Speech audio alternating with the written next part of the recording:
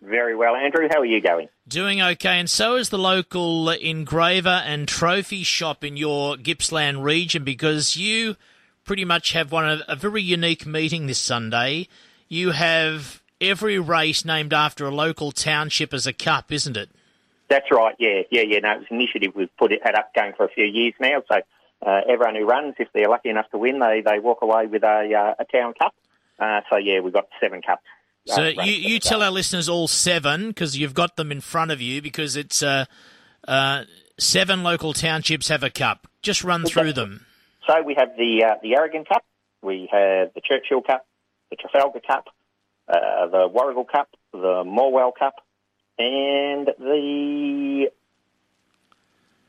We've got Churchill, Trafalgar, Newborough, and Geelong North. Right. And so you've actually added to the roster. You've got a few more cups from last year. You've increased the cups.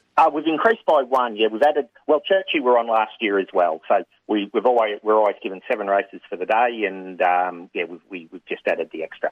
So there's not many big locations or small locations near you now. You've pretty much covered the area, because if you hadn't, I'm sure the township would have been in touch with Shane saying, what's going on? Yeah, they've got a cup.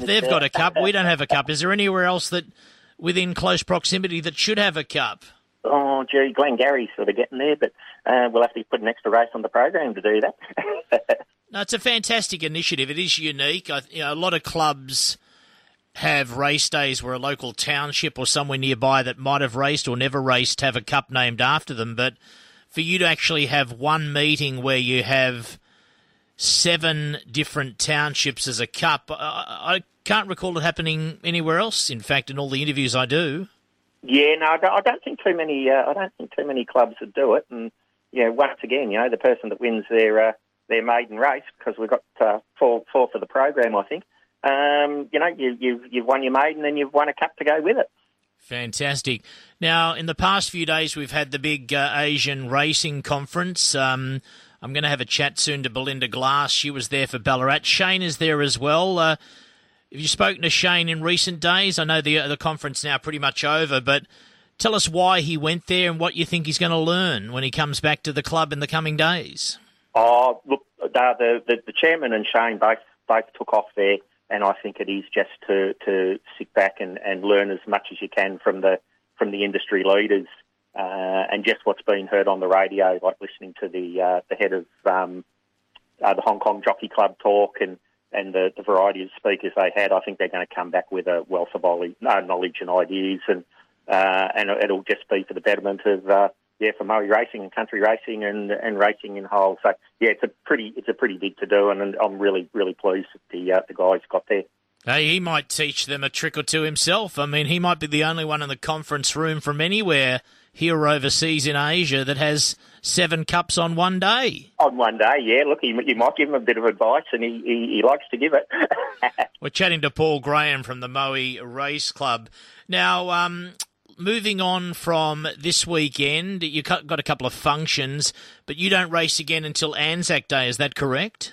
Yeah, no, we've got about the 9-week break, so that's when we do our track renovation. And, the first meeting back's always the Anzac Day meeting.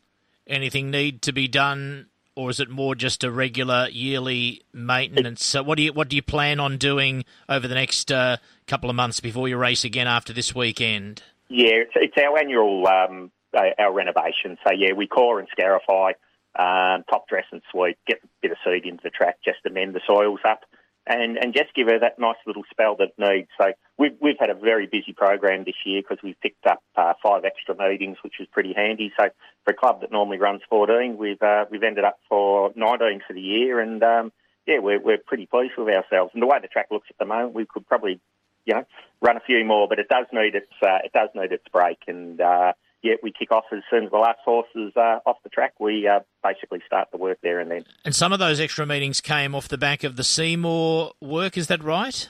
Yarra Glen copped those awful floods. Yes. So a lot of their facilities copped a bit of a caning, and then Sale did their sand slitting and just needed a couple of extra a couple of extra weeks to get the track spot on, and Ballarat was the same as well. So do you think it's is it just luck of the draw where Mother Nature really hit, or do you stake some pride in the fact that your race club held up so well that the track could be used for 5 extra meetings? Because your Gippsland is known for being wet at times, and it's testament to what you're doing, or just a bit of luck as well?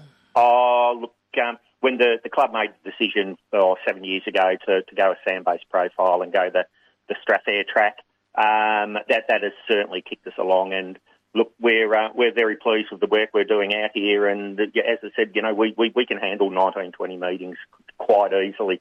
Once again, we've had one of the wettest winters on record, and we powered through it. So yeah, we're pretty pleased with what we're doing. But the old saying, one day a rooster, the next day a feather duster. You've got to keep at it and make sure you keep doing the right things. Paul, have a great meeting. Thanks for taking the call. Thanks very much, Andrew.